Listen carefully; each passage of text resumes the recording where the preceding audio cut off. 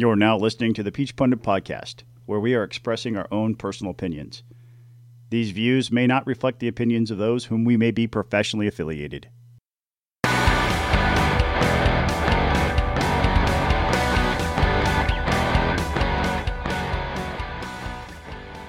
Hey folks, welcome back to another episode of the Peach Pundit Podcast. I am Jason Pye, joined by the crazy people, Buzz Brockway and Scott Turner. Guys, how you doing? Yes. Man, if I'm the crazy one, I want to know who's really crazy in your friends list, because I feel like I'm the sane one over here. You're crazy. You're crazy who tries to act like you're sane, but you're really not sane. You're really crazy. Fair. You know how I know that? Because you're a Reds fan who lives in Metro Atlanta. Well, listen, man, some things you're born into. I didn't choose that. That life chose me. That's where I was born. I can't escape that. I wish at times I could. It's been 32 years since the Reds were in a World Series. 32 years. Think about that for a second. However, I did learn today a very interesting fact that the Reds, the Cincinnati Reds, have the current longest World Series winning streak of any team in the major leagues at 9 games. Huh. And that the last time the Reds lost a World Series game was 1975 when Carlton Fisk hit the walk-off home run in Boston. So before I was born, in my life, the Reds have never lost a World Series game. That's all I'm going to say. Buzz, it has been a week since the now infamous episode. Did Mrs. Brockway rinse your mouth out with soap? Yeah, I'm in trouble, and I'm only just now emerging from the doghouse. And I've recommitted myself to not using crude language anymore, and I've not Googled anything to do with Stacey Abrams all week.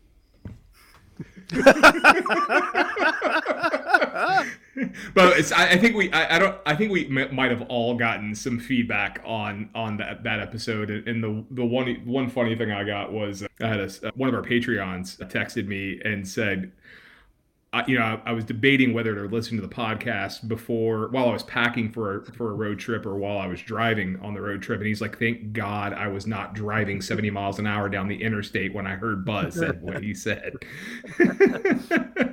Yeah, I'm glad too. I don't want anybody to be injured by anything that I have to say.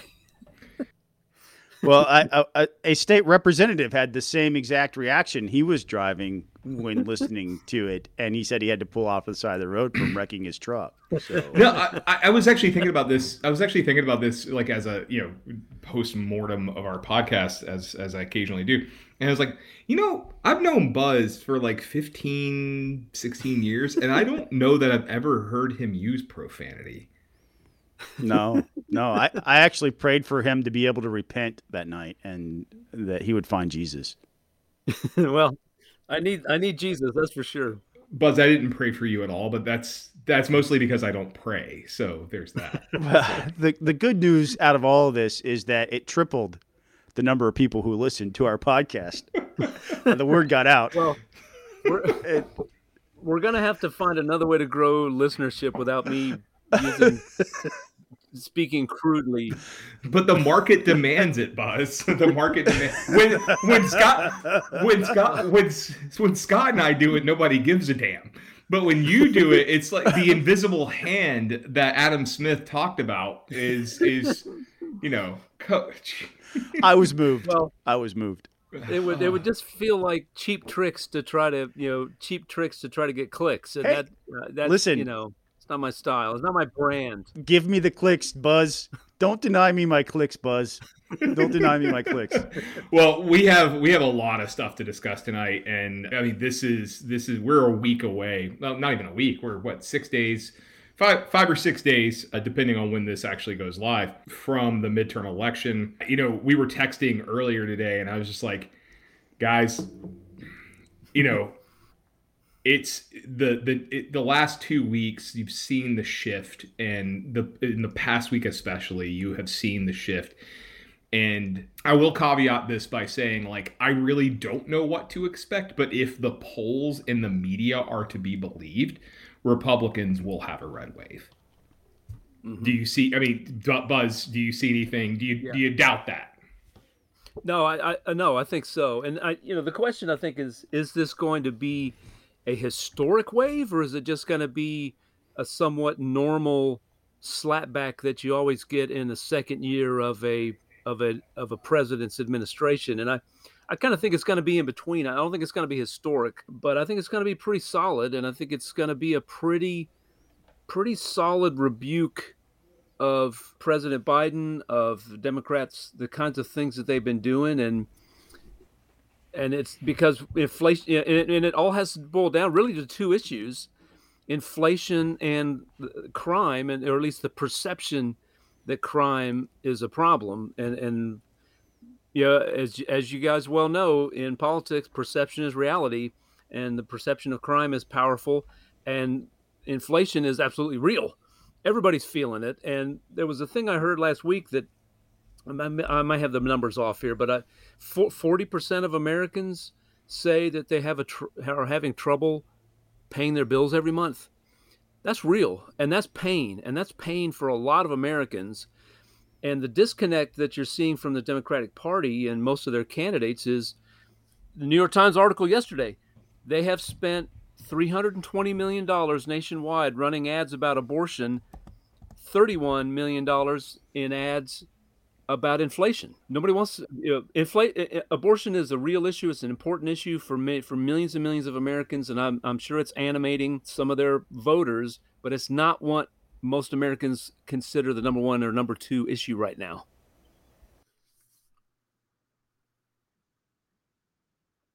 Well, let me go back for a second on, there was CNN had a poll today. As you guys know, I tend to watch CNN during the day, just background noise. But they did have a poll come out today that showed that inflation of the economy is, I think that's 51% of voters list that as their top concern. Jeez, Pete. Yeah, abortion was third on the list, I believe. And then crime, oddly enough, was further down. It was 3% were concerned about crime. So crime, Republicans are focusing on crime. And I'll circle back to crime in a second because I want to talk about the National Criminal Crime Victimization Survey. But Scott, go ahead. What were you going to say?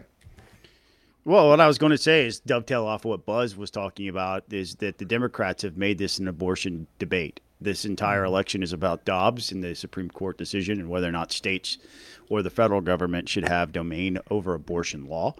And they've been talking about codifying Roe v. Wade at the federal level.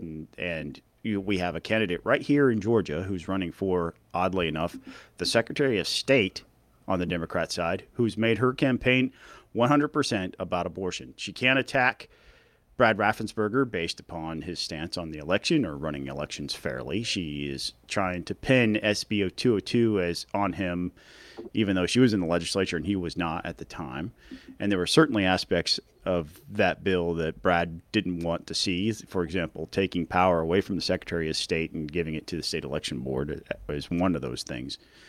But she's in the debate just kept hammering him about abortion, as if that was the issue the Secretary of State has to deal with on a daily basis. And Jen Jordan, again, another candidate who has said she won't enforce the law. She was on a podcast this week where she was talking about the importance of people who are in elected office following the law to set the example. But at the same time, she's out there campaigning saying, I won't enforce the law. And I think I think what is happening here is this issue is definitely important, as Buzz said, to a lot of people, but they're going to lose on while running on it in a way that's going to damage their cause, I think, because they've made it the cornerstone of everything else about why they should be in power at this time. And they have ignored the most important thing to people. And their policies, every policy on the financial side that they offer would only help cause inflation to go up. Student loan forgiveness, those types of things are not going to have a positive effect on inflation. They're only going to make it worse. It's interesting because I was watching, among the things I saw today, I saw a clip of Congressman Tim Ryan, who's running for Senate in Ohio against J.D. Vance, who's the Republican nominee. Talk about two just awful candidates. But Tim Ryan was saying that one way that he wants to combat inflation is through tax cuts. And I've heard some Republicans say that too, but Tim Ryan is a Democrat, and I'm like, no, it's like that's not a good idea at all. And ordinarily I would say yes, tax cuts are a good idea because tax cuts spur innovation, they spur investment, they encourage people to save. But at a time when we're trying to get inflation to cool off, I don't know that a tax cut is the right way to go about it. See today's 75% basis point increase in interest rates, which I think the last I saw, the interest rate for buying a new home was like 7 or 8%, which is just just crazy. When I bought my first home, our interest rate was 6.5%. Yeah, these are the highest interest rates since 2008. So I want to read you guys a tweet that has since been deleted, but I'm going to read you guys a tweet that was put out this morning from the White House, or I guess last night from the White House. Seniors are getting the biggest increase in their Social Security checks in 10 years through President Biden's leadership. The cost of living adjustment, COLA, as it's known, is based on CPI. How out of touch do you need to be to make that connection? Yeah, it's the Consumer Price Index that's inflation. And interestingly enough, Twitter did add some context to it. They said readers added context they thought people might want to know. Seniors will receive a large Social Security benefit increase due to the annual cost of living adjustment, which is based on the inflation rate. So, Wait. Twitter fact-checked the White House? Yes, they did. Yes. I love the new Twitter. I love it. I will send it to you for posterity. But no, I mean it's pretty. That's how tone deaf are you? Jeez, man. And the Buzz, speaking of, because I know you guys will accuse me of being tone deaf. Yeah, I pay attention to a lot of the reports that come out of CBO, GAO, CRS, and the Bureau of Justice Statistics, BJS, one of the lesser known agencies. And we're all familiar with the UCR, the Uniform Crime Reporting, basically report that comes out annually. This year, the data are worthless because only about 60% of law enforcement agencies across the country actually reported. And I don't know I can't remember what the specific reason is for it, but like they've changed the way that you look at the data, and it's awful. But the Bureau of Justice Statistics has always done what we call it's called the National Crime Victimization Survey. And what this has done, it basically they tend to capture crimes reported and crimes not reported, because the UCR only collects the crimes that are reported to police. And they do it a little differently in the fact that it's interviews and so on and so forth. And they actually found, while there was a 5% increase in violent crime between 2019 and 2020, the BJS National Crime Victimization Survey found a 22% decline in violent crime. Now, is that nationwide? That's nationwide. It's fascinating. Okay. And then between 2020 and 2021, it was 2020, I think it was 16.3 violent crimes per 1,000 people or persons. And then in 2021, it was 16.4 violent crimes per 1,000 persons. So a very statistically insignificant uptick, 0.1 of a percentage point. It's just really, it's fascinating when because I mean, we were texting about this yesterday, and Scott and I had a little tiff back and forth on. It wasn't. I was pushing your buttons, which is easy. Yeah, well, don't make me get Buzz to say bad words, dude. We'll get more clicks. But the thing, I think the thing Buzz, you triggered me earlier when you were talking about crime, and yes, the perception exists for sure. Mm-hmm. But if you can go back and look at the perceptions of crime. Even in the midst, violent crime peaked in 1991. It was on the decline pretty routinely annually from 1991 through 2014. But there was a disconnect between what people saw, or between the data that were being reported and what people felt. And that's in part because of the media, it's part because of politicians. And I made the comment to you guys yesterday that you're safer walking down the street today than you were in 1991. Overwhelmingly so. The data bear that out. Yes, there are places around the country, Chicago being a good example of that, Louisville being a good example of that. Buckhead being a good example of that. I mean, I think it's a. I'm not saying you're wrong about Buckhead. What I'm saying is that it gets more coverage and notoriety because it is such a prominent area of Atlanta. But And it wasn't like that 5 years ago. I mean, I'm not saying it was. But my point is that we are not looking at record crime. Crime is about half of what it was today, crime is about half today what it was in 1991. We had the same violent crime rate we had the same violent crime rate in 2020 that we had in 2012. Things are not terrible. They're not.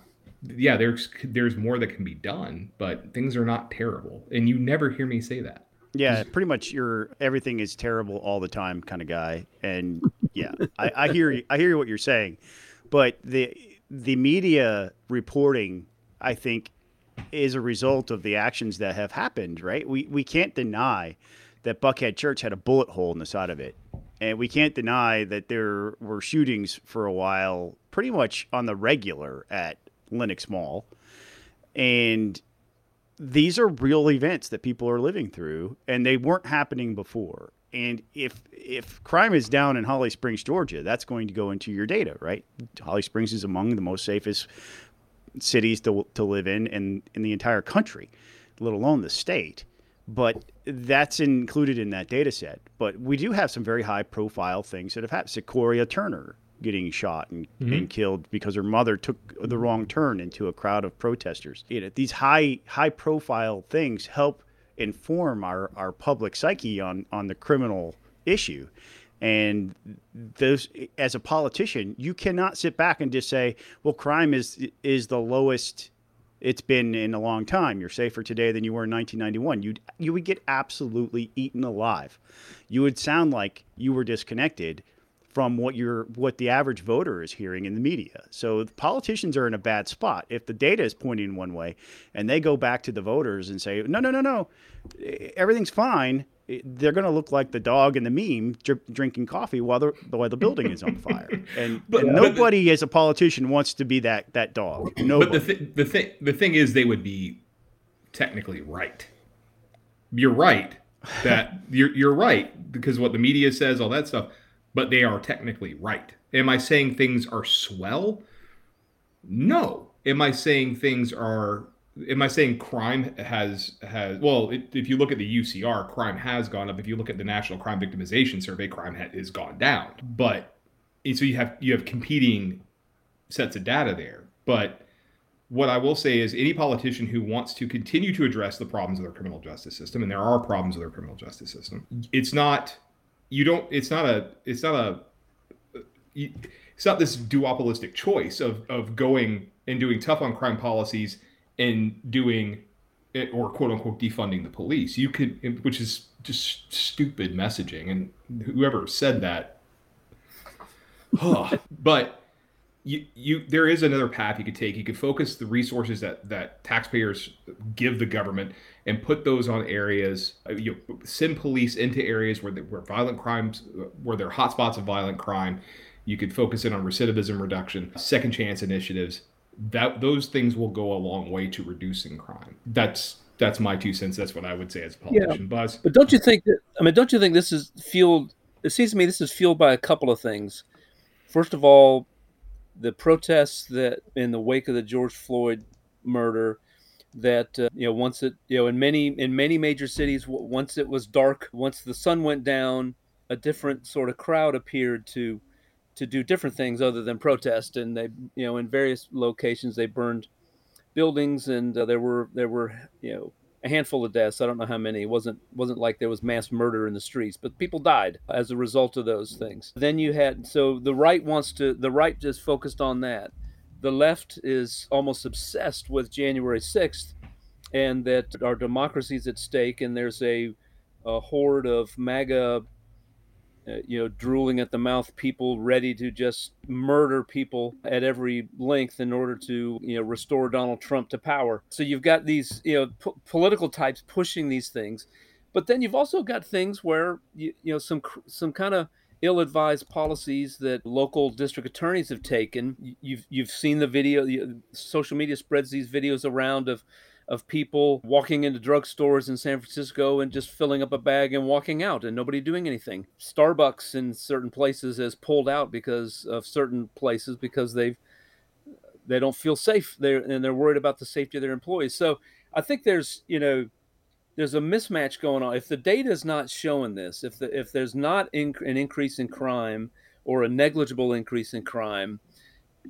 something's going. There are things that are happening that are causing people to feel this. I don't think people are just making this up out of thin air. This feeling. There are things that are happening that are causing them to believe this. Right now in Gwinnett County, for example, we just a couple weeks ago we had a young man player murdered in front of Discover Mills Mall. Just last week, a tragic situation. A young man snuck out of school and was shot and killed in front of Norcross High School. All of a sudden, I heard about that one. There's a series of meetings with school officials trying to calm parents down and say, hey, we got this. And the police are going to be there. Our police chief McClure, is going to be there, and they're going to address it. So, I think that people are fearful. There's some reasons for them to be fearful, I think, even if it's not reflected in the data that you're looking at, Jason. So that is a challenge for policymakers. What do we do when the election's over and we can and people actually have to govern? What do we do? How do we address these things that are causing concern to people without, as a guy, a criminal justice reform-minded person like I know you two guys are, how do we address these problems that that we're actually seeing without undoing some of the good things that have been done in recent years in Georgia and Texas and other places to get people out of the criminal justice system and back into being productive members of society. So that's going to be a big challenge. Yeah, that's a post-election conversation, I think, but because we do have to move on, because I actually do have a list of things to talk about today, and I've gotten sidetracked. So I'm trying to figure out where to start here. Let's start with our good friend Stacey Abrams. Buzz, I urge you to watch your language during this part of the podcast. Potty mouth. So Stacey Abrams. There's a way you can tell candidates know they're going to lose. Elaine Loria in Virginia's 2nd Congressional District's running an ad right now that basically says, if you think the election was stolen, don't vote for me, and so on and so forth. And that's like, that's how you know you're gonna lose. That's how she's like, I know I'm losing, and I'm just gonna say this to get it off my chest. With Stacey Abrams, she put out a statement a couple days ago, actually, in which she essentially said that sheriffs want to lock up black people, and she said that during the debate. Yeah, I didn't watch the debate, so I saw the highlights of the debate. I didn't watch the whole debate, but she put this statement out, and this statement was probably one of the more insane things I've ever seen. And I thought I had it in our text there, but I don't. But I was going to read it. But, she talked about how Brian Kemp has been endorsed by more than 100 sheriffs. And, I think that was a signal of her saying, I'm going to lose. Yeah. Yes. Yeah. I mean, I floated this theory out in our last meeting, our last discussion. And now I'm seeing lots of people talking about it. I'm not saying I'm the only one who came up with that conclusion, but yeah, she's acting like a person who is trying to set up what's next, and what's next is not going to be in the governor's mansion and probably not in the White House either. So how does she make money, and how does she earn a living? How does she continue to generate revenue for this operation that she has set up? And playing to a certain crowd that is angry with the police. That's one way to do it. That's one way to do it. Taking the hardest stance you can take on abortion, that's another way to do it. That'll get you money and invitations to speak to certain groups. And that sure seems like what she's doing. So. Yeah. Scott? During the debate, it came at this moment where Brian Kemp was touting the fact that he's been endorsed by 107 sheriffs. And I want to talk about that for just a second before I read you the quote from how she responded to it. The sheriff in Georgia is the most popular elected human being in every county. They're politically the most powerful elected official in your local area. My sheriff gets reelected with more votes than anybody else in our county, and that is true of every single county in Georgia. If you're an elected official, you don't want to go up against your sheriff politically. You're on the wrong end of that debate, whether you're right or not. The sheriff is going to win. They are beloved. They are viewed as a cross between Superman and John Wayne. They are just beloved. So when Brian Kemp touted that, he was leveraging that fact in trying to say, look, I've been endorsed by 107 sheriffs. Not one person has endorsed, not one sheriff has endorsed Stacey Abrams. And as a matter of fact, she has made claims in the past that she wants to defund the police. And her reaction to it was this. I'm going to read it to the exact quote. She said, I'm not a member of the Good Old Boys Club. So no, I don't have 107 sheriffs who want to be able to take black people off the streets, who want to be able to go without accountability. And that was her answer to the fact that she has not received a single sheriff's endorsement from any county within Georgia. I don't know if there is more radical. Look, I know this term radical gets thrown around and what have you. I can't think of an example where it was actually real more than this one, right? I mean, you have basically accused sheriffs of simply existing to take black people off the streets. That's what they want to do. And the sheriffs had a very predictable reaction. Jimmy McDuffie is a sheriff who is the president of the Georgia Sheriff's Association. And he said, Stacey Abrams' comments about Georgia sheriffs in Sunday night's debate are exactly the type of false, demoralizing, and offensive accusations that have driven good men and women away from the law enforcement profession. We are in a time period where it's hard to recruit police officers. And if we were to have a chief executive in our state who articulates the position that, oh, well, I'm not a member of the Good Old Boys Club, and that's why, they don't want me because I'll make sure they're not out there locking up black people. That's ridiculous. It's just, why would she say that if not to give complete endorsement to Buzz's theory that she's just trying to set up what's next, and it's going to be some sort of left grift, activist grift, which she has shown herself to be very proficient through Fair Fight Action, as an example. But there are, so there's 107 sheriffs endorsed Brian Kemp. There are 159 counties in this state, which means there are 52 sheriffs who have not endorsed Brian Kemp. Why didn't she go and try to, there's Democratic sheriffs. My sheriff, Kibo Taylor, is a Democrat. I'm sure the Democrat, and I bet your sheriff votes for Brian Kemp. He might. I don't know what he's doing, but she hasn't even attempted to reach out to those folks, or at least has been unable to secure their endorsement of Democrats who are sheriffs. They do exist. If I'm being attacked as not having one sheriff, I'm going to the Gwinnett County Sheriff saying, I need you to stand with me now. Right. But nobody's coming forward. Not one of them is coming forward to say Stacey Abrams is the future of Georgia. Not one. Yeah. Yeah.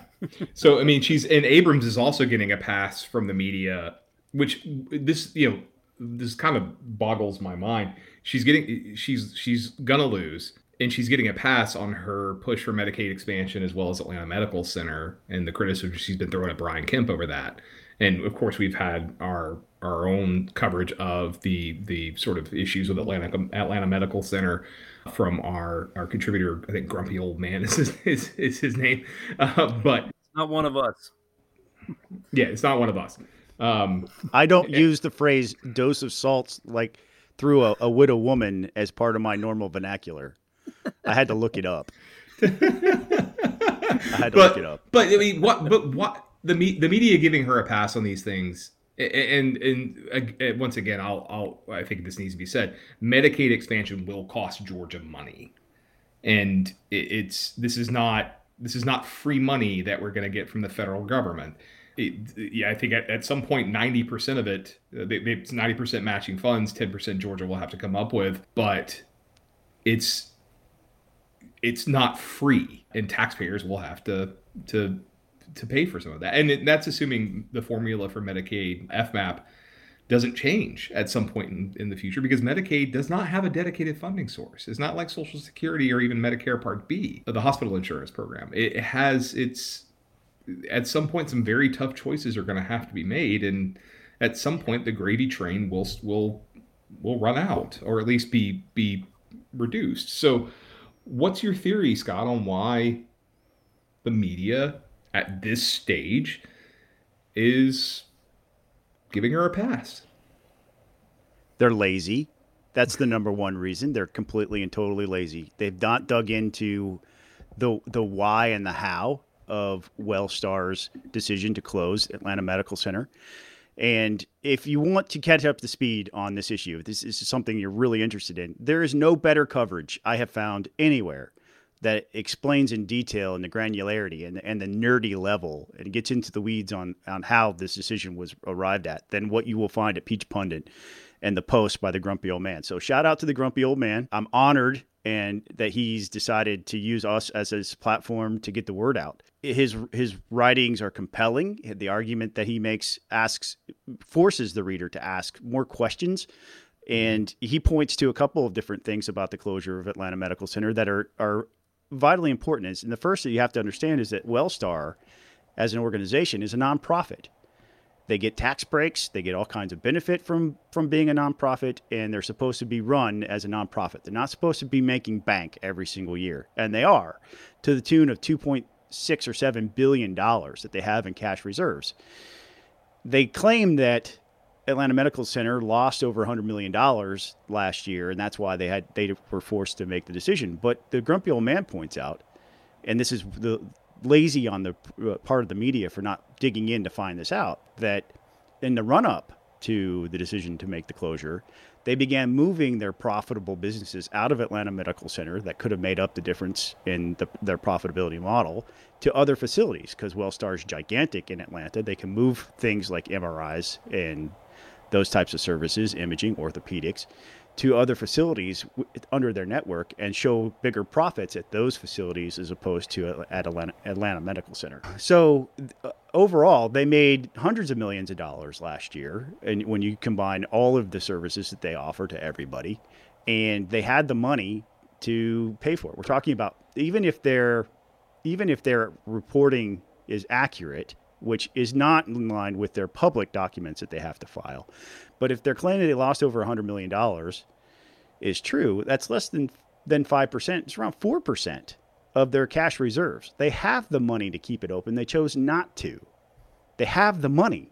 They chose not to keep that facility open.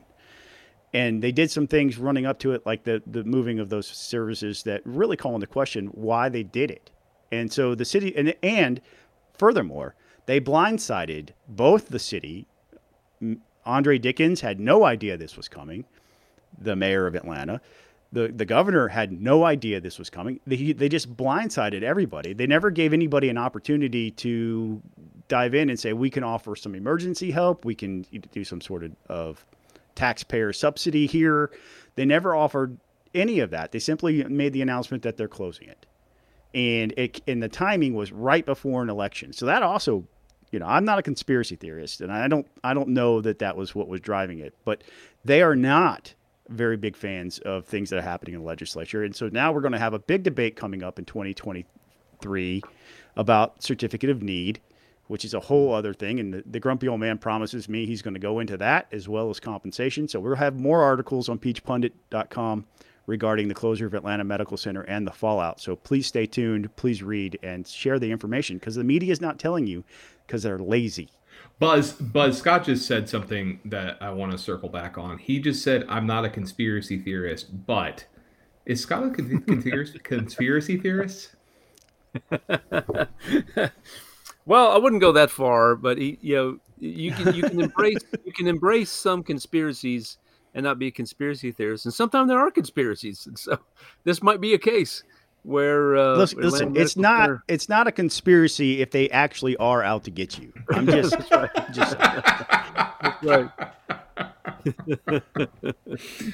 Yeah, anything you want to add, Buzz? No, I think that the coverage at peachpundit.com has been excellent, and Scott's right. It's stuff you're not seeing anywhere else. And I am shocked that nobody else, no reporter in this town, in TV or in print, has picked up the phone to call somebody and say, "Hey, what about this? Answer these questions for me." I'm kind of surprised that hasn't happened. Scott? One more point to make, and that's expansion of Medicaid is designed to give Wellstar more money in this case, right? That's the argument that Stacey Abrams is making. How is giving them more money going to help if they have the money already? It's pure politics on her part. It wouldn't actually help. The system doesn't want the hospital to be open. They want to be rid of it. And they don't actually. Grady at one point offered to buy it, but they wouldn't sell it to them. And that's telling as well. So they have other plans for that facility. And the mayor of Atlanta weighed in, and the city council put an emergency ordinance in place and a moratorium on redevelopment of that facility, saying that only a hospital can be here for the foreseeable future. So they locked Wellstar into owning a facility that they cannot use for anything other than being a hospital. So they cannot sell it right now for redevelopment. And I think that that's going to have some sort of impact yet to be seen, but it's there. And I thought it was a deft move on behalf of Mayor Dickens, and kudos to him for reacting that way. Yeah. He's trying to protect his community. He's trying to protect his citizens. Right. Moving over to another race, we've talked a little bit about Herschel Walker we talked a lot about Herschel Walker and Raphael Warnock. And, I think there's some discussion probably worth having about the totality of the race, which is it appears that Walker is catching up to, and in some polls even surpassing. The Atlanta Journal-Constitution had Walker up by 1, and I haven't looked at the polls in that specific race in a couple of days, but I did see the AJC poll on Monday, and there is, I think the last time we talked, it was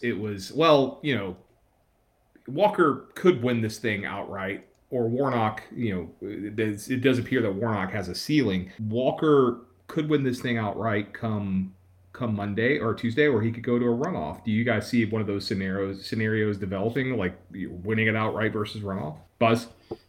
Yeah, I do. I think, look, I don't know what the threshold would be, but I mean, the ticket splitting is a real thing in this race. We've seen it. We've talked about it repeatedly. It's a real thing. There are Kemp Warnock voters out there. There are people who are not sold on either one, which is why I've thought that Chase Oliver is going to get more votes than the Libertarian typically gets, and some polling is showing that. If Kemp really wins, the real clear average right now for Kemp is like 7.6 point lead over Abrams. If that ends up being true, if he really wins by 7, 8, 9 points, at some point that threshold becomes, that lead that he has trickles down to, or up, in this case, up on the ballot, since Walker will be the first, the Senate race will be the first on the ballot. It trickles up and gives Walker a real chance to win this thing outright.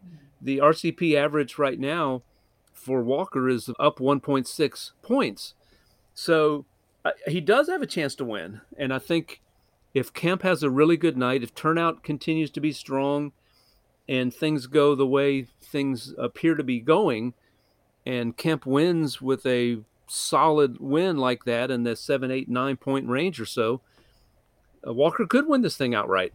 Yeah, and looking at, Scott, real fast, the last 5 polls, 4 of those have Walker ahead. Now, three of those are from pollsters that I don't consider great. That's Insider Advantage, Rasmussen, and Trafalgar. The AJC has Walker up 1, and the New York Times, Siena has Warnock up 3. But, the one thing I'll note is that the Insider Advantage poll shows the last time they polled it was mid-October. They had Warnock up 2, and now they're showing Walker up 3. That's on October 27th. So that's a 11-day difference, and you've seen what is effectively a 5-point swing in that race. So, well, to Buzz's point about the ticket splitting, that New York Times poll that has Warnock up 3, and that's the only poll that we've seen recently that has Warnock ahead. That same poll has Kemp at 50 and Abrams at 45. So the ticket splitting thing is even evident in that particular poll. But What I'll also say, though, is that neither U.S. Senate candidate in Georgia has been at the 50% or greater mark in ages. Right. And so I don't see us getting through this without a runoff. I really don't. I know there are a lot of folks in Republican circles who feel like Walker is on this cusp of winning this without a runoff. And if his momentum continues, just maybe that's true. I just don't think he's going to crack 50% plus one. He may get more votes than Warnock in the election on Tuesday, but none of these polls are showing massive supports for either of these two guys. Yeah. And I think it's reflective of the candidates that we have to choose from. Very few polls of the polls that exist in this race, going according to Real Clear Politics, going back to March, have either candidate either candidate. None of them have ever really showed Walker with anything higher than 49%. But the last poll that had Warnock over at 50 or over was the WXIA Survey USA poll that came out beginning of October. But that poll showed Warnock ahead by 12. That's an outlier. But as I said, very few polls show either candidate getting 50% at this at all. But so I think it really depends on how well Kemp performs. I also think it depends on the national sentiment in this past week, because that's going to trickle down. And if that, I mean, look, Democrats are running out of time here, and if things stay as strong as they are, because you're looking at it around the country right now. We came on last week and we said in Arizona that I said, well, Cook Political Report has it rated as leans Democrat. The next day they shifted it to toss up, and you see, obviously we've seen, and look, Kelly still holds, he's doing better than Warnock is, but his lead is thin. It's inside the margin of error. You look at Pennsylvania, where Oz and Fetterman are duking it out. That race seems to be trending in Oz's direction. Although Fetterman still has a small lead in the RCP polling average. But there's talk of New Hampshire being in play now. Mm-hmm. You've seen the gap between Patty Murray up in Washington and her Republican opponent. That's narrowed. The last poll I saw in that race had Murray up only by 2, which is margin of error. Now, I don't know who did that poll, but my point is this past week to 2 weeks has really changed the landscape. And we could wake up Wednesday morning and Republicans have 53 seats in the Senate, which I I didn't think that was possible. I did a scenario. I did some scenarios on like a spreadsheet back at middle of August, maybe. And I said, current trajectory, good night for Dems, good night for Republicans. I had Republicans at 54 on a good night, but they could get 53. And that's a wave, whether people want to admit it or not, that's a wave. And it's predominantly because of the economy and just how the economy is doing. You're talking about recession, the Fed's response to, well, it's not just the Fed's response, the totality of the response going back to during COVID, where you're spending all this money. And now, you create inflation, supply chain shortages also created inflation. And then the Fed's response to cool off the economy is these interest rate hikes. Yeah, you're going to have a bad time. And that's what we're staring at right now. It's interesting, too, to look at the money where people are making the decision to spend money. And I sent you guys the tweet, but a fellow named Rob Pyers collected this data that Mitch McConnell's Senate Leadership Fund is dumping another almost $21 million in 5 Senate races. Georgia, Pennsylvania, North Carolina, Ohio, and Nevada. Ohio and North Carolina are probably ones that, well, North Carolina's a swingy state, but maybe a little less swingy. But so North Carolina and Ohio are probably ones that he's trying to shore up, candidates who might be Republicans who might be in a little more trouble than they should be. But the other 3 are, he's spending those because he thinks we can pick those up. And so, it's interesting to look at where these guys are spending money, because they're reacting to, as Scott was telling us before the broadcast, Eric Erickson's interview with a guy who does polling for candidates. They spend a lot of money on polling, and these pollsters take it very, very seriously. It's very different than the public polling that we see. There's a lot at stake in these polls when you're spending $20 million to support candidates. So that makes me think that Mitch thinks he can pick up those seats. Yeah, and one thing I'll note, I was in North Carolina Friday morning through Sunday morning, and I was out in the Outer Banks area, and I was kind of surprised because the Outer Banks area typically votes Republican. Ted Budd's the candidate there. I saw a lot of Beasley signs. I saw Budd signs too, but the Beasley signs really probably 2-1 over the Budd signs. But that the talk of that race has even shifted. It looks like Budd's, he doesn't have a huge lead, but he's 3-4 points ahead in most polls I've seen. So, but that's keeping that seat in Republican hands. But that was one of those people a month ago. People were talking about that as a dark horse race to watch if Democrats, were going to have a good night. But you look out, you've got keeping that one, possibly keeping Pennsylvania, picking up Nevada, picking up Georgia, potentially picking up Arizona. Yeah, it's not looking good for Chuck Schumer. Yeah, not looking good. It's not looking good at all. But so. Let's talk about the specific thing with Herschel, which is his ex-girlfriend, presumably, went on TV, went on Good Morning America, and this is the second accuser, I believe, the one who accuses him of paying for an abortion. And, she talked about the experience and the accusation. This is the one, I believe, who's represented by Gloria Allred. Who I don't really take seriously, but that's just me. The impact of the first allegation, which seemed more credible. I'm not saying this one's not. The first one seemed more credible. Didn't really impact Walker that much. It did temporarily, but he's recovered from it because we expect him to go into a runoff and potentially win in a runoff. Scott disagrees with you and me, Buzz, but that's fine. Scott, what do you make of this woman telling her story on national television? Well, she went on to say that she felt forced by Herschel. She upped the ante in the narrative. It wasn't just he paid for my abortion.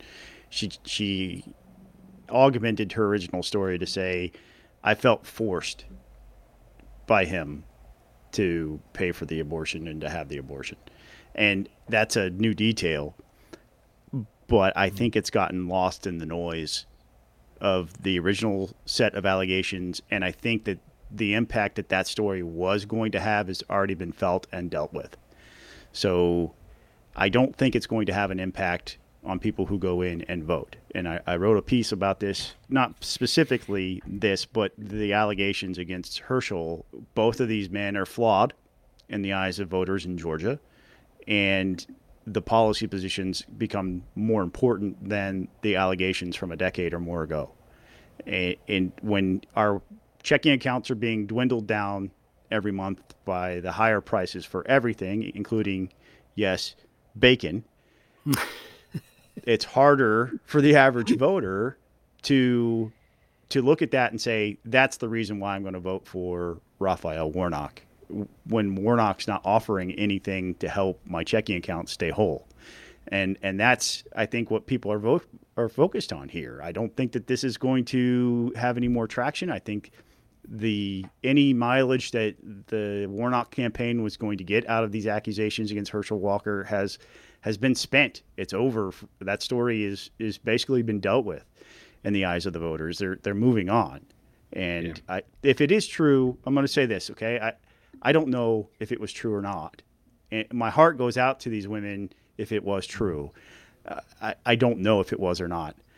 It's unfortunate that they have to now expose their life in a way in order to tell the story on something that was at one point a very deeply personal issue. I can only imagine what that's like. So I want to express the appropriate amount of empathy for their position. But at the same time, I just don't think it matters to the average voter. And it's not to say that their story doesn't matter. It's not factoring into the calculus that matters to voters when they walk into the voting booth, because both men are flawed, and we know that. Yeah. Buzz? Yeah, it's always a tough thing because you do have to separate the political views and how you think this person might vote if they were to become a senator from the person, because you can't, and it's not an endorsement. When you vote for somebody, you're not endorsing everything about that person and everything that person has ever done. But it is hard, and the totality of the allegation. This is what we were concerned about way back when Herschel first ran. And these stories started coming out that this guy has an enormous amount of baggage. I joked in my Substack post that I sent out last night that Herschel has enough baggage to fill up one of those giant semi trucks that tractor trailers that UGA uses to haul all their football equipment around to road games. I mean, it's an enormous amount of baggage this guy has, and it does get tough. It is get tough, and that's obviously who these stories are directed at are people who are on the fence and are uncomfortable. But I responded a little bit on Twitter to a guy named Charlie Sykes of the Bulwark, who was saying that this is a moral test. If you vote for Herschel Walker, you have failed the moral test of being in a productive democracy. And I was like, wait a minute now, Wow. what we've got is perhaps an abortion hypocrite in Herschel Walker versus an abortion fanatic in Pastor Warnock. And I'm not going to hold it against anybody I'm not going to accuse them of moral failure for looking at these two guys and coming down on one side or the other because they think that person is going to better represent their views. And sometimes we just have to take our hat off, our moral hat off. Unfortunately, I would love to be in a world, and I want to be in a world, and this is how I vote in the primaries, for a person I think who represent my values, who also has solid character. But these things are tough, and Scott's right. You've got two flawed individuals here, and that's why this race is close. If Herschel Walker only had half the baggage that he has, he'd probably be up by a pretty healthy margin, and we wouldn't be talking about this so much. Yeah. So going back to just the overall voting side of the equation, as of yesterday, 1.9 million people, 1.947 million people have voted in the 2022 general election. We will probably eclipse, I would probably put money on this, that we will eclipse 2 million today. I haven't seen anything indicating that we have, but I expect us to. Our friend Gabe Sterling tweeted that the 2 million mark was expected to be eclipsed around lunchtime today. Mm-hmm. Okay. So guys, that's a lot. And I'm just looking at the numbers here because there's a website, georgiavotes.com, and I'm sure you can get this information off the Secretary of State's website as well. But I go to georgiavotes.com because I don't have the time to look around the Secretary of State's website for that. But the one thing I found the most interesting about the early vote is the voting by age. Yeah. And you can look at this and just say, man, Republicans or Democrats are in trouble. According to the numbers from georgiavotes.com, 7.2% of people who have voted early are between the ages of 18 and 29. That is, if you're a Democrat in Georgia, sirens have to be going off because you need, I think if memory serves, exit polls in 2020 had something like 18% of people in that age bracket voting. 7.2% for that age bracket. You're in trouble. Buzz, I'll let you take a crack at that first. Yeah, and the flip side of that is that I'm looking at the page right now. Voters between 50 and 64 make up 32.7% of all votes cast thus far, not including today's data. 65 plus, 39%. And so those, that sounds a lot like the Republican base right there. Yeah, 70, almost 70. Almost, more than 70%. No, I can't math. No, it's 71, it's almost 72%. 71. Yeah. 71% now, I guess the counterfactual is that 55.1% of votes cast thus far are females. But then you see polling data in recent days that there's been a pretty big swing back to Republicans because of the economy and crime. That a lot of females have swung back to telling pollsters at least they're going to vote Republican. So, this is what makes it hard to extrapolate a whole lot out of this data because you just don't know what folks are doing when they walk into the voting booth. You can make some assumptions, but you might be wrong. Scott, what do you make of this statistic? CNN today said that Republicans have a 15-point advantage with suburban white women. Well, that is pretty incredible considering abortion is apparently the number one issue according to BWin, right? The data also, I think, has some areas that we should be paying attention to as well. The African American turnout is pretty high for early voting.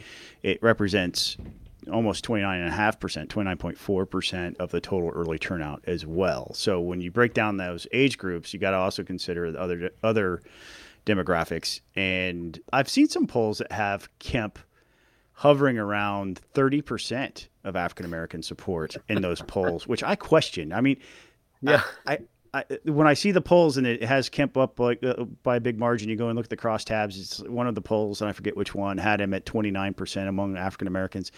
Am I crazy for thinking that seems gigantic? Yeah. Yeah. But I am crazy. no, I'm with you. But what's fascinating about it is maybe not 30%, but well in excess of 15. In the 15 to 20 point range, has been a pretty consistent number in several polls. Because you'd look at that at first and you'd think that's an outlier, but it's large numbers like that have been in quite a few polls. So it makes you think that something's happening, that he's going to get higher than normal, support from the African American community than Republicans typically get in Georgia.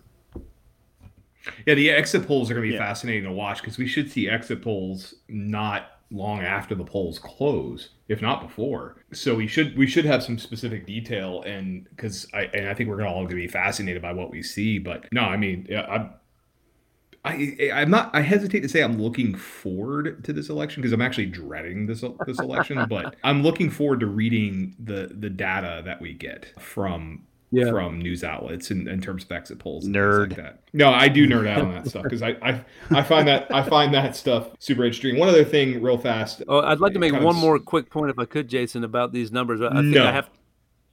Okay. Go ahead, bud. There's a guy named Simon Rosenberg. I started following him on Twitter a few months ago because I saw an article about him, and he's like a lone voice in the wilderness. And he continues. He's got to tip your hat to him. He is. Here we are, less than a week before the election. He is staying right in his lane, and that is that. Ignore all the polls. Ignore all the data that you're seeing.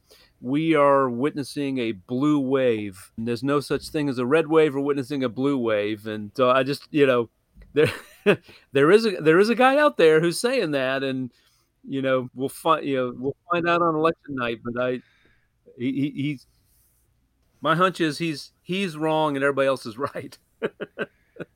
One thing I think we can all agree on is that regardless of what happens on Tuesday night, whether it's a red wave or a blue wave or sort of a middle of the road election where not much really happens, one party or the other is going to draw the exact wrong conclusions from the results.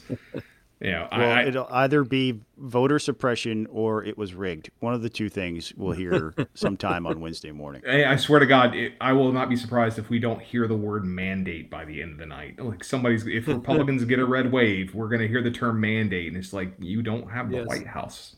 So this morning I rushed to text you guys because while sipping my morning coffee, doing some work, and watching CNN, I noticed that Brad Raffensperger was being interviewed on CNN, and they were talking. Initially, they were talking about SB 202. Well, he was talking about the Graham subpoena first because we didn't cover this, but Lindsey Graham, the Supreme Court has denied Lindsey Graham's request to block the subpoena, quash the subpoena in the Atlanta DA or the Fulton County DA's investigation to the 2020 election, but that didn't go on super long, and they ended up talking about SB 202. And specifically, Raffensperger spent time responding to a lot of Stacey Abrams' criticisms, and then I caught this quote from Don Lemon: just because there are a record number of people voting doesn't mean that there aren't suppressive efforts. And he specifically mentioned the drop boxes, that we had drop boxes in Georgia in 2020, and that there are fewer drop boxes now. And Don Lemon, can I just highlight that? You cannot step on my toes. Back up, man. I'm not going to step on your toes. I just want to highlight it, right? I mean, Don Lemon's talking to the Secretary of State of Georgia on live TV, CNN, and he says straight to Brad. I want to make sure I understand this, Jason. Don Lemon tells Brad Raffensperger, just because more people are voting doesn't mean there aren't suppressive efforts. That I can't say for a fact that is verbatim what he said, but he did say that just because there are more people voting or a record number of people voting doesn't mean there aren't suppressive efforts. Yes. And how did Brad? Well, and he mentioned the drop boxes, and and Raffensperger said that, look, we didn't have drop boxes before 2020. That was an administrative decision we made because of the pandemic, and so we basically said now we have 1 per 100,000 people in Georgia, which, you know, a lot of people didn't even want the drop boxes to begin with, and that was one of the sources of criticism of Raffensperger. But he educated them. He spent time going through and educating them, and, you know, someone like Don Lemon already has his opinion baked in the cake, but I will note that Don Lemon was recently moved out of prime time and into the early morning. He's now 6 a.m. to 9 a.m. So, which is like I never wanted to start my mornings off with Don Lemon. I'll just say that much. But it's a choice you get to make. Oh, I know I get to make that choice, but I like to sit there and drink my coffee and listen to the news and catch up on what's going on. And I don't like Fox and I don't like MSNBC, and CNN's like not awesome, but it's not awful either. So there are certain personalities on there who are awful, and Don Lemon is one of them. But no, I mean, but Buzz, I know Buzz caught it too. So Buzz, let me get your 2 cents. Yeah, I thought Brad did a good job of swatting those things away. You know, Abrams, he was also asked about, you know, Abrams is alleging that, you know, what you folks pointed out, that voter suppression still exists even in high turnout. And he said, well, that's just silly.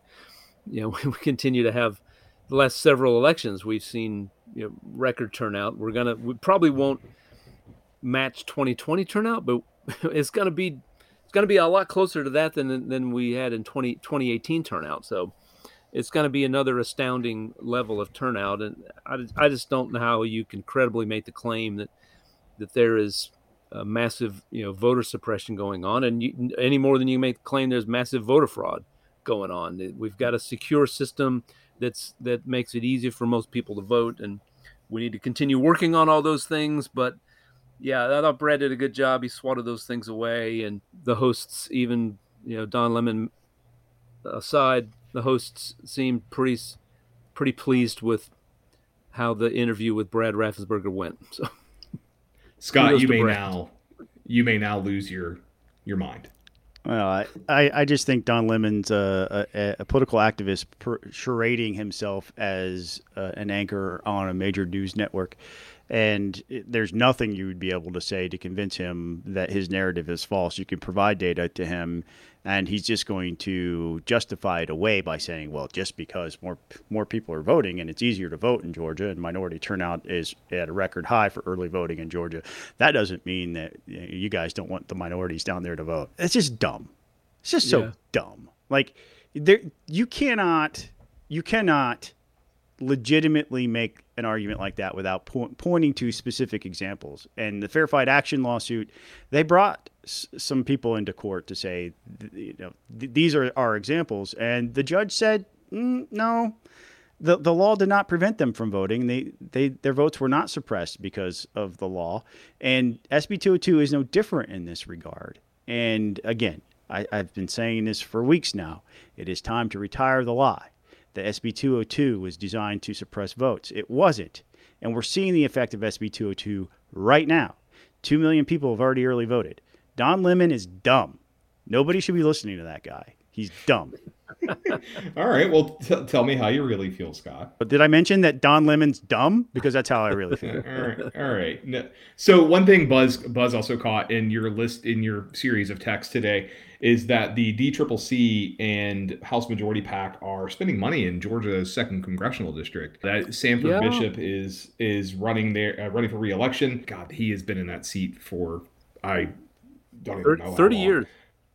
30 years. So, and then he's running against against Nativity, right? Yeah, he is. He has been there a while. He is running against Chris West, who's the Republican nominee. Republicans aren't really spending a ton of money. I think there are committees and outside groups that are or outside PACs, $69,201. That's the spending on him. So Republicans aren't really spending that much money here in that Right. race. But Democrats are dropping in a pretty substantial amount of money. 3 million in buys. Well, it looks no more than that. 5 million. 5 million. Yeah. No. Yeah, it's this Yeah. thing is this is like a spreadsheet. And it's like I'm looking at an image, so I'm zoomed in and I can't really hard catch to read. everything. Yeah, it's hard to read, but so they're taking that seriously, and I do know that there has been some national attention on that race. I think McCarthy did a fundraiser for West recently. I don't remember exactly when. So that means, look, Biden won that seat by 10 points. Yeah. Maybe we shouldn't jump to conclusions here, but at the same time, Bishop's been off and on in trouble for a while. I mean, this is not the first cycle where they've had to spend money to come in and protect him. But I don't think anybody thought this seat was really up for grabs. But it appears it may be, possibly, could be.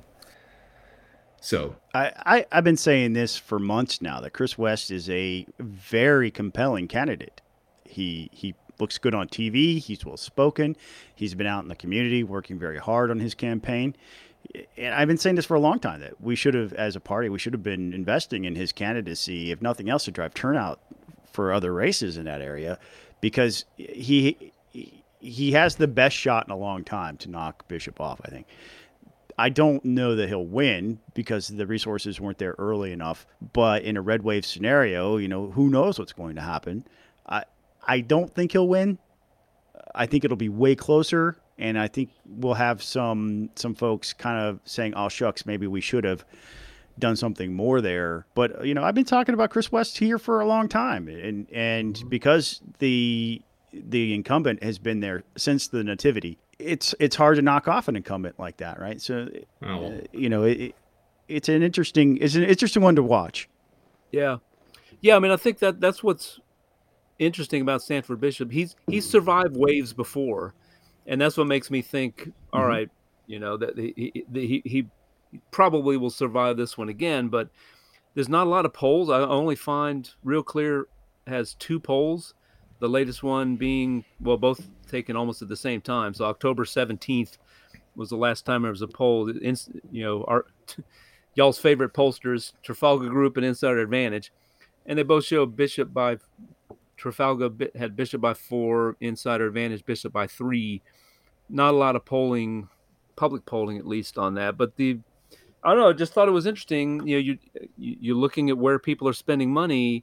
The fact that the Democrats are pouring a bunch more money into this race all of a sudden makes you think that they're a little worried. I also want to talk. One of the things that I find also super stupid on the. This is bad for Georgia, but it's also super stupid on the part of Democrats, House Democrats. The current chair of the House Agriculture Committee is Congressman David Scott, Georgia's 13th congressional district. The current chair of the House Agriculture Appropriation Subcommittee, and Ag fits in with other agencies, is Sanford Bishop. So Bishop could lose, so Georgia loses influence on. I mean, I think it's unlikely he loses, but Georgia loses influence on the appropriation side. And David Scott has had some health problems recently, so who knows how much longer he's going to be around. Right. And I don't mean that to sound ominous as it came across. I mean, he may leave earlier, or something, God forbid, something worse. But Georgia might lose some influence there, and with an industry for an industry that's very important to the state as well. Yeah, no doubt. So no doubt. But I do think it is. Folks should. I think on election night, Georgia 2 suddenly is one that people should pay attention to. If they can't call it quickly, if it's close, or even if Chris West pulls off the upset, that's probably a sign it's going to be a really good night for the GOP. Yeah, I've got to put together a list of districts I'm going to be watching on Tuesday night, both national and in Georgia as well as a few state legislative races in Georgia. Because in Virginia, we don't have state legislative races this year. When I went and voted, I had two things on my ballot. That's it: Congress and a ballot question. and that's it. I was, yeah. So I think that's all the time we have this week. So this week, guys, I've seen your faces for far too long tonight. Buzz, I want to applaud you and for starting your recovery. Thank you for not using any profanity or anything like that. And Scott, you have your finger raised. It was hard. It was really hard, but I did. I made it through. That's what she said. Scott? Ching. I just want to thank our Patreon sponsors. We have several new guys who signed up to be Patreons, and Andrew Smith has actually joined us here in the studio to watch this live. He got all of the pre-show, and he'll get whatever's left over in the post-show. Spoiler alert: there's a lot more pre-show. But thank you, Andrew, for signing up at the $10 level. We appreciate you. We have an anonymous $10 supporter who signed up, so thank you to that anonymous person.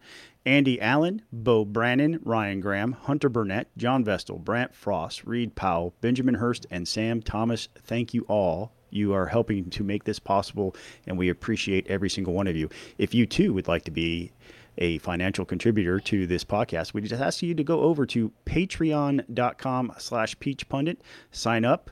We're still looking for our first person to ever receive a t-shirt with one of our faces on it. The moment that happens, you will get tons of kudos, and you will look very stylish walking around Lenox Mall trying not to get shot. Next time I do a podcast from Reston, I will have Rob, my Reston roommate, model the shirt with my face on it, because it's quite fantastic. I gave him one of them. It is. So okay. Well, on that note, I will see. No, it's not creepy at all. On that note, I will say, I'm going to say bye eventually, but the one thing I did want to note before we left was we're going to try to do something on Tuesday night. We don't know where we're going to do it yet, possibly YouTube, just a live stream of election results. We'll make sure that gets tweeted out and posted on Facebook, and that way people who want to watch it can watch it. So hopefully you made it all the way to the end of this week's episode and you know that we're going to be doing this. Or we might be doing this, but we'll make sure we'll give everybody a heads up, because I think I'm just going to be sitting and watching results in my office. So, yeah, fun times. But Other than that, peace out. Have a good rest of your week. Go Dogs. Later, guys.